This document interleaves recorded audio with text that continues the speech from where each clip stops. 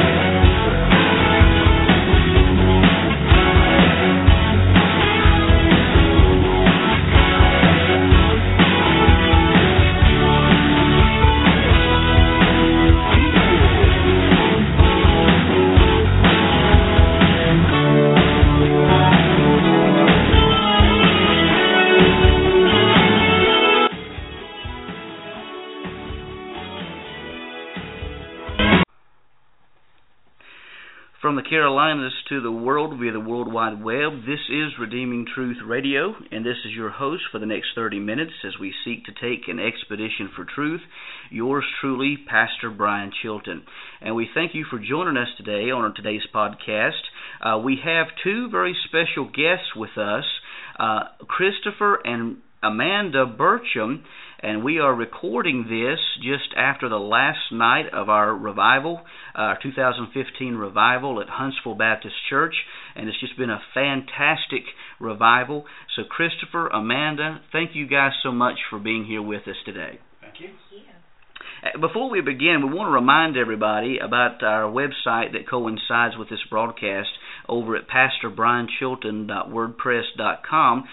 We ask you, it's absolutely for free. We just ask you to help us let other people know about the resources that are available online by sharing it on your Facebook, Twitter account, or what other social media that you have. Let people know about it at pastorbrianchilton.wordpress.com. We want to first of all start off talking with Amanda. Amanda, you have a very fascinating testimony. What religion were you born into, and could you tell us a little bit about the tenets of your early faith? My parents both converted to Mormonism when they were newly married. So they were sealed in the Mormon temple when I was in utero. My mom was 8 months pregnant with me. They had both been raised in Christian homes. So they were converted by Mormon missionaries in Greensboro. So I grew up with a dad who held the Aaronic priesthood and the Melchizedek priesthood in the Mormon church. So what exactly is that? The Aaronic priesthood is one that they pretty much train young boys as they're reaching puberty age to, you have to be 13 before you can be baptized in the Mormon church, and then they kind of groom them to take on this priesthood, which gives them the ability to serve sacrament and perform some other services within the church. And I'd like to come back after we talk through your testimony about the differences between Mormonism and Orthodox Christianity. But your testimony goes that you left Mormonism due to some traumatic events. Go into what you feel free in sharing. But what led you to leave the Mormon church? My parents divorced when I was 7. So my mother was immediately excommunicated from the Mormon church because of the divorce. She was the one who left. And at that point, my father had become pretty much non-practicing. Even though he held the priesthoods within the church, he didn't attend very much. So from the time I was 7 until I was 13, I didn't step foot in the Mormon church. When I was 13, it popped up on the radar, hey, here's a girl who grew up in a Mormon home who needs to be baptized. So 2 lady missionaries showed up at the house and were like, "It's time for your lessons." So I had my lessons at 13 and was baptized into the Mormon church shortly before my 14th birthday. I thought that everything would be great because I think, I was basically told that as long as I was a good girl and read my Book of Mormon and read my Bible and trusted God, that everything would turn out fine. Well, life was still a mess. I had a broken home. I had parents who were not emotionally healthy at all, who were spiritually bankrupt because of the false beliefs that they had fallen into. My relationship with my parents was really bad shortly after that, and I went to high school and met a boy that, I was 14. We couldn't really date yet, but we were going together, who raped me on Christmas night of that year. And so being 14 years old and a sexual act having taken place, I tried to rationalize this as, well, I've lost my virginity now and to this person, so we can never do this again, but we have to get married. So in my mind, I thought, we're going to continue to date until we're 18, 19, 20 or whatever, and then we'll get married and everything will work out fine. Well, because I would not willingly have sex with him after that, he began to get that from other people. So that kind of shattered that whole rationale. My relationship with my parents continued to get worse because I never told them about the rape. Very much blamed myself for it happening, didn't really know how to process that. So a few days before my 15th birthday, I attempted suicide at the boyfriend's house. So he had his mother drive me home. I had overdosed on my asthma medication. It's basically waiting for my heart to speed up so much that it couldn't continue to beat. They drove me home, put me in my bed, never said a word to my mother. Oh my goodness. So she came into my room a couple hours later. I never lost consciousness, but I was very sick. I ended up going to the hospital. Part of the whole thing with the suicide, too, was that, I believed that if God was a good and loving God, that he would not let these things happen to me. He would not have let the rape happen. He would not have let this boy hurt me in the multiple levels that he had. He would not let me have parents who were hurting me, but not necessarily because they knew any better. So if the Lord was going to allow those things to happen to me, the least he could do was let me come home. When I didn't die, I was very angry. Nothing tells you you're a failure like not being able to kill yourself, right? And I decided that God did not exist at that point. That didn't last terribly long, but it got to the point where I started to look to other things because Mormonism didn't work, so I started dabbling in witchcraft at that point. So it was a whole issue of what some theologians have called theodicy, the problem of evil. Why would a loving God or a powerful God allow evil to take place? And this is, quite frankly, the biggest issue that we face. But this is an issue that not only Christians have to face, but in fact all world religions and philosophies have to face. So you say you dabbled in the occult and witchcraft. What led you down that path? I mean, was there a certain appeal into the witchcraft and the occult? Well, looking back on it now, I would say it's generational sin. My grandmother was a Rosicrucian, which is an ancient Egyptian fraternity kind of deal and had an altar in her bedroom. Now, what was the name of that again? Rosicrucian. Rosicrucian. Mm-hmm. And my mother had dabbled in the occult when she was in her teens, had always told me never to have anything to do with it. But whenever I started, shopping in that section of the bookstore and bringing home those things, she would cast with me. So it was kind of like the only time that I felt like she had approved of my religious choices at that point, because she was very much against me joining the Mormon church because she had been excommunicated and she was Baha'i as well, and so just a lot of spiritual craziness in my family history too. Was there a sense of power that a person felt like over elements or over the spiritual realm through witchcraft? Yeah, I mean, I will say that it is definitely real, that things do happen. The thing that is lacking is the relationship. Mm-hmm. You are the enemy is real. Right. And everything that goes against the name of Christ is of the enemy. Mm-hmm. So anytime that we're worshiping anything other than Jesus, right, we are ultimately worshiping the enemy. And I felt that since I was doing white magic, that I wasn't doing anything to harm anybody, that what I was doing was okay.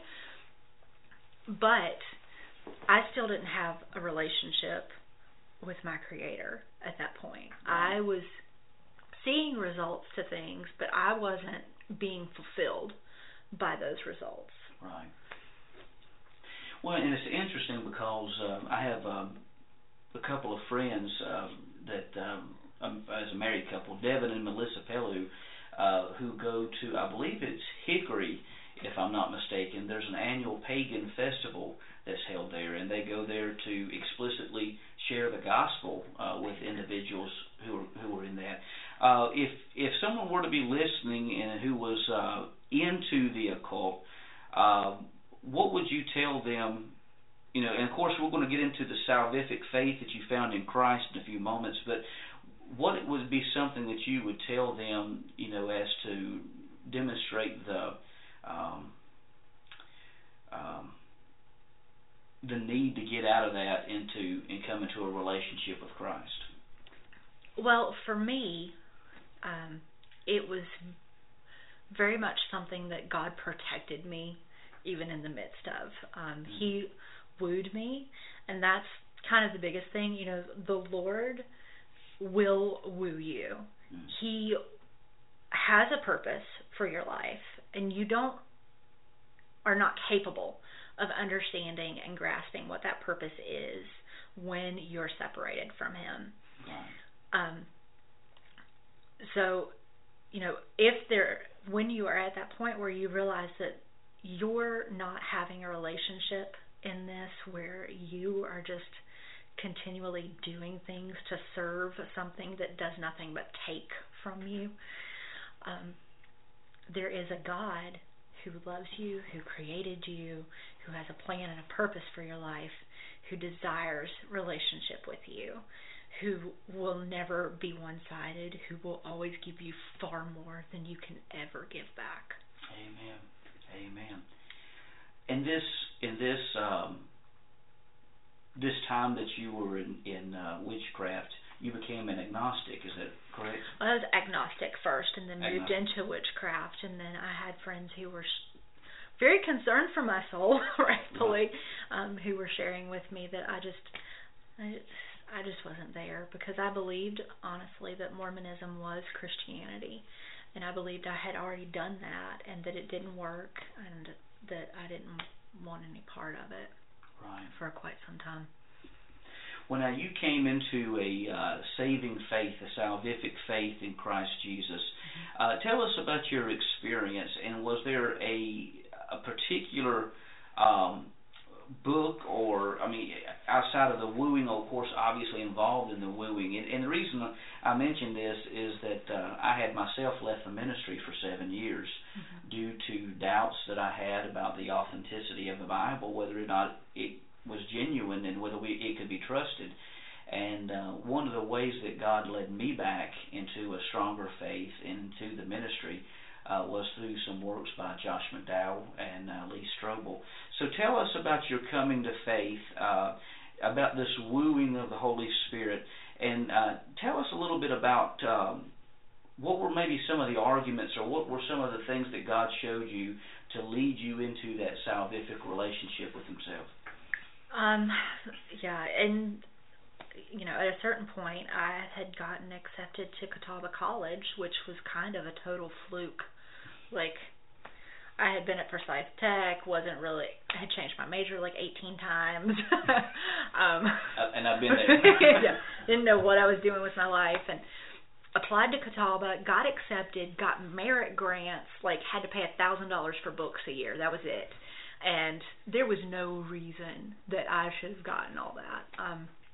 I honestly believe that the Lord orchestrated things for me to come to Catawba so that I could meet the chaplain and that I could take 2 classes there.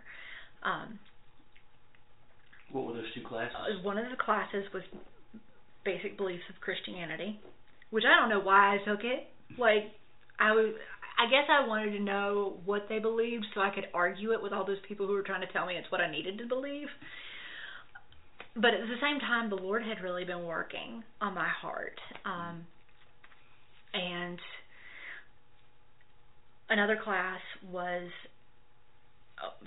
Ancient Western Civ, and the professor that I had in that class used the Bible as a textbook for that.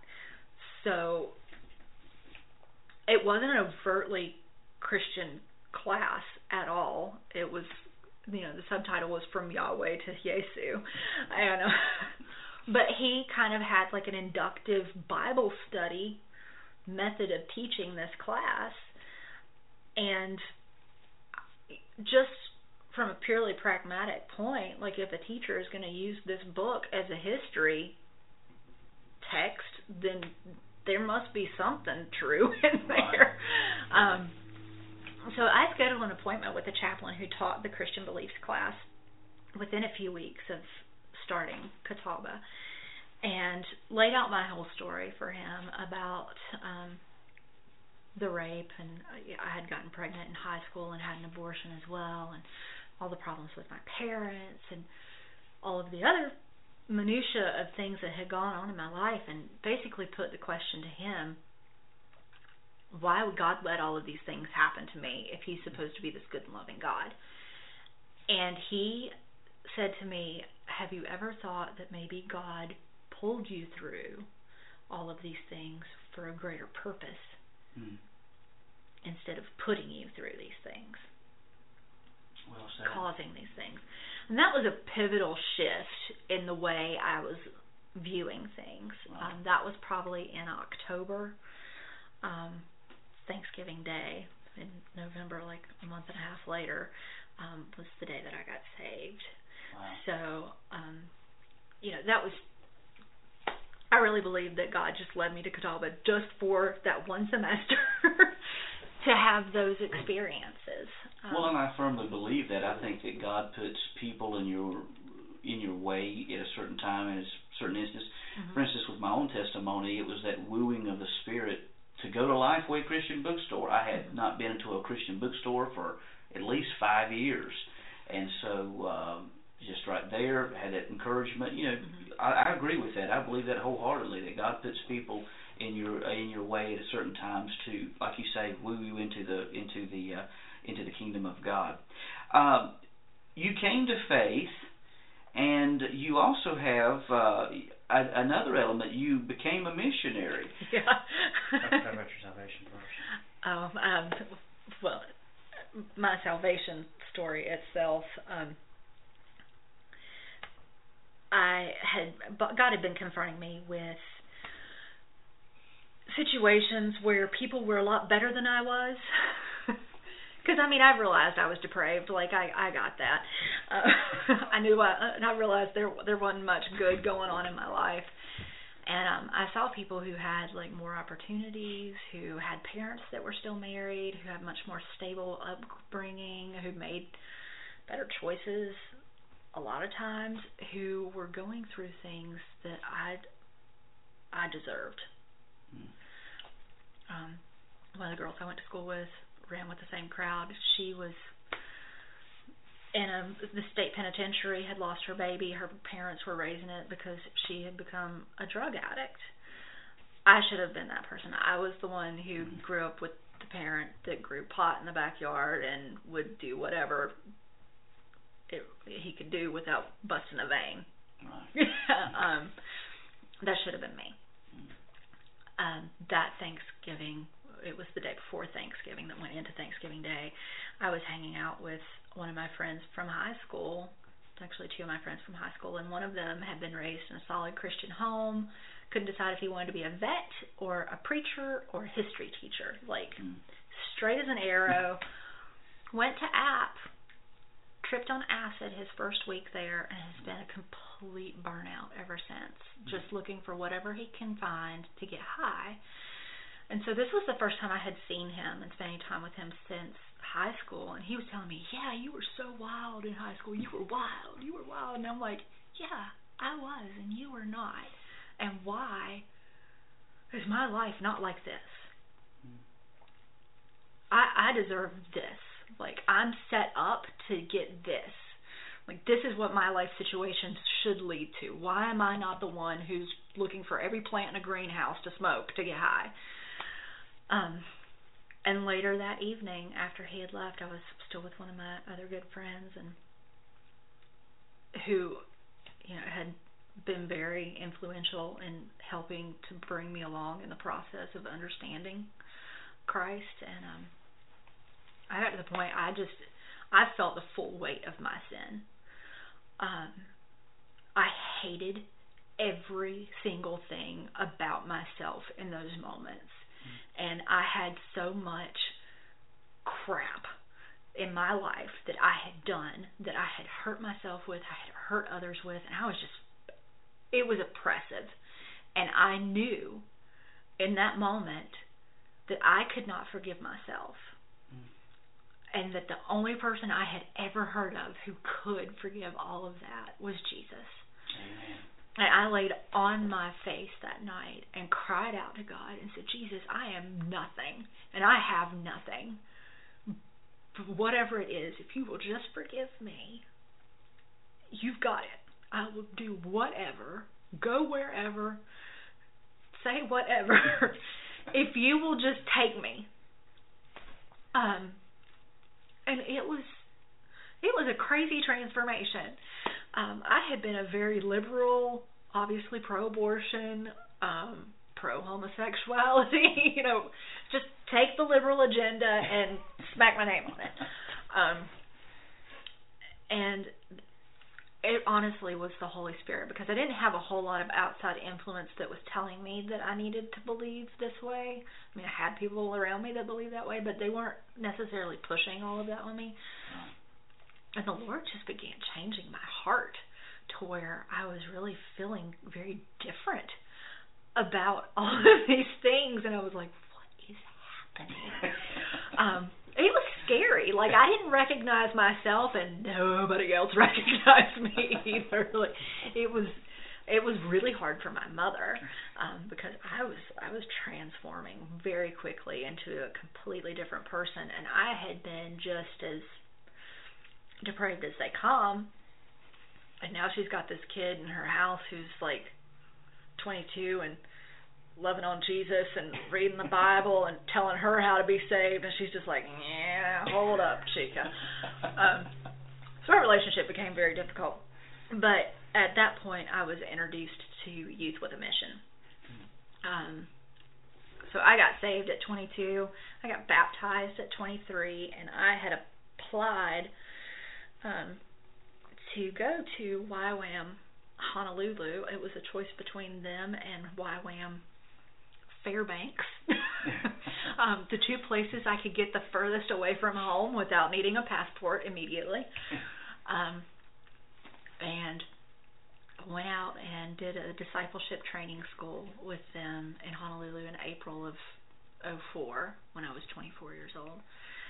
And I'll tell anybody this, I feel like I learned more in that 6 months of my life about God and who He is than I would have learned sitting in a pew the entire rest of my life. Like, it was just such a greenhouse effect of being in a place where everybody there wants to know God and wants to make Him known. Right. You know, there's just this unified purpose, and that's all you're there to do, is just to learn and soak it up and experience God and learn how to pray and how to do Bible study and how to relate with other people and how to do biblical conflict resolution, how to,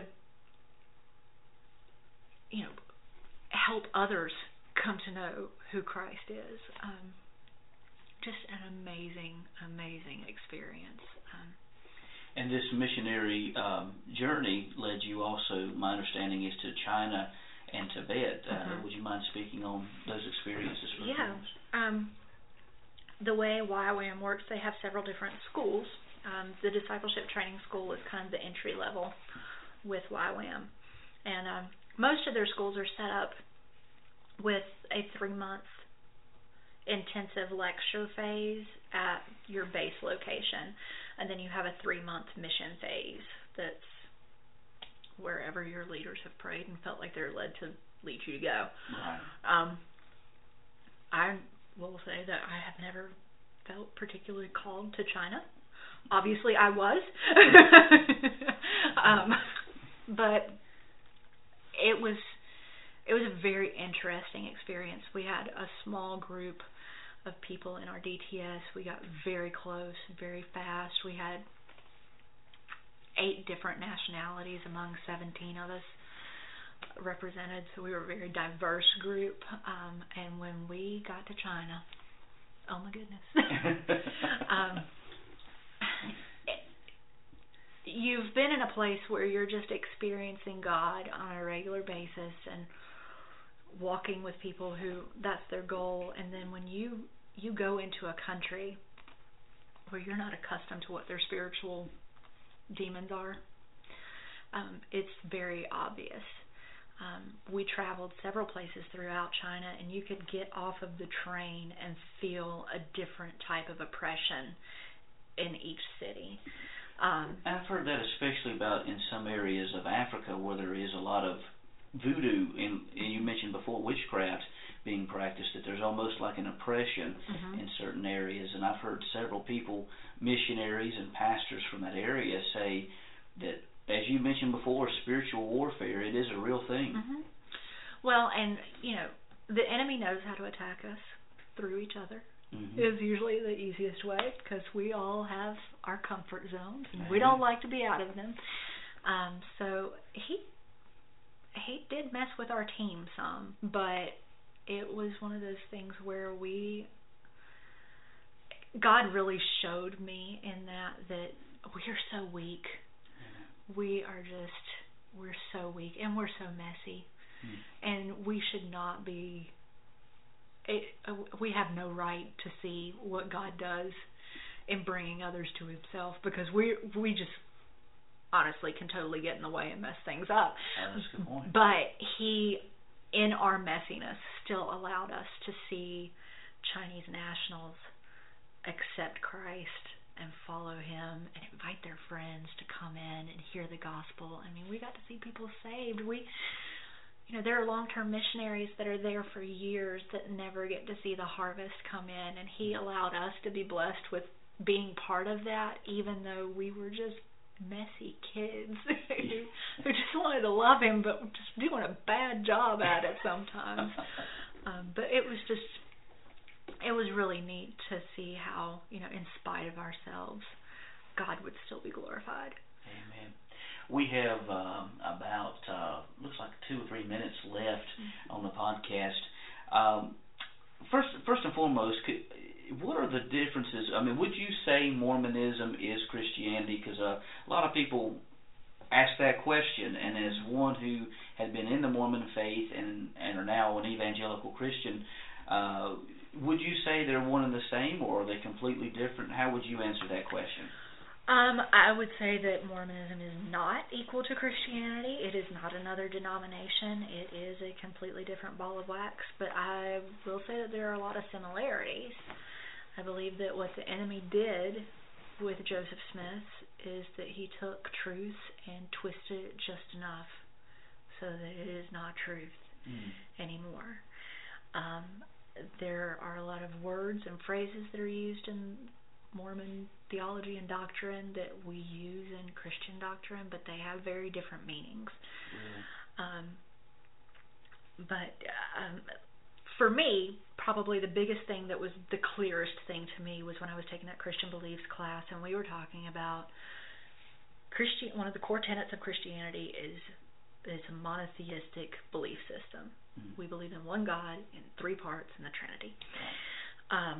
Mormons believe that Mormon men can go to the upper of three levels of heaven, have a celestial marriage with their earthly wife and create spirit babies and populate another planet, and they will be gods of that other planet. They believe that the God of the planet Earth is a spirit child of the God of the planet Kolob. To me, just in knowing that you believe that there are other gods out there and that you as a man someday can attain godship over another planet, that's polytheistic. Right. So if you're going to the very core of what's the number one thing that we believe as Christians, that there is one God,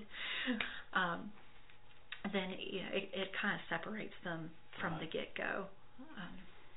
Well, Amanda, thank you so much for being with us. May God bless you. Thank you for your courage and bravery to talk about this.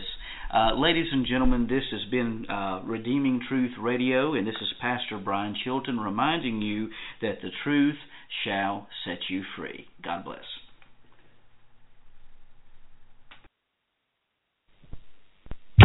Welcome to the 1 Minute Apologist. If you had 1 minute to be able to unpack for the audience, we interview the world's leading apologists to provide credible answers to curious questions. My question to you is, are Mormons Christians? Well, if a Christian is somebody who lives certain basic doctrines, actually there are 14 of them. They're found in the Apostles' Creed. They're found in the Bible as the basis for the gospel. You have to believe in one God, that there's three persons in one God. You have to believe that Jesus is the Son of God. Jesus was a human. Man's a sinner. Jesus died for our sins. You have to be justified by faith. If you line up those essential doctrines, there are about 14 of them, you'll see that Mormons deny most of them. So the question is, can you be a Christian and deny most of the fundamental Christian doctrines? And the answer is no. Could you be a Buddhist and deny most of the fundamental Buddhist doctrines? Could you be a Muslim and deny that God is Allah and Muhammad was his prophet and that the Quran is the word of God? Obviously not. You can claim to be, but you aren't really, because it doesn't correspond to the facts. So Mormons are not Christians. Jehovah's Witnesses are not Christians, because they all deny crucial fundamental Christian doctrines, which makes them not Christian. People say, well, but they believe in God. Yeah, but which God? It's a finite God. It's a progression of God. It's a form of polytheism. They believe in Jesus. Yeah, but what Jesus? Is Jesus the brother of Lucifer? That's what Mormons believe. Right. Jehovah's Witnesses believe that Jesus is Michael the Archangel. Well, can you be saved by believing in an angel? Michael the Archangel? Obviously not. So they claim to be Christian, but they don't prove to be Christian.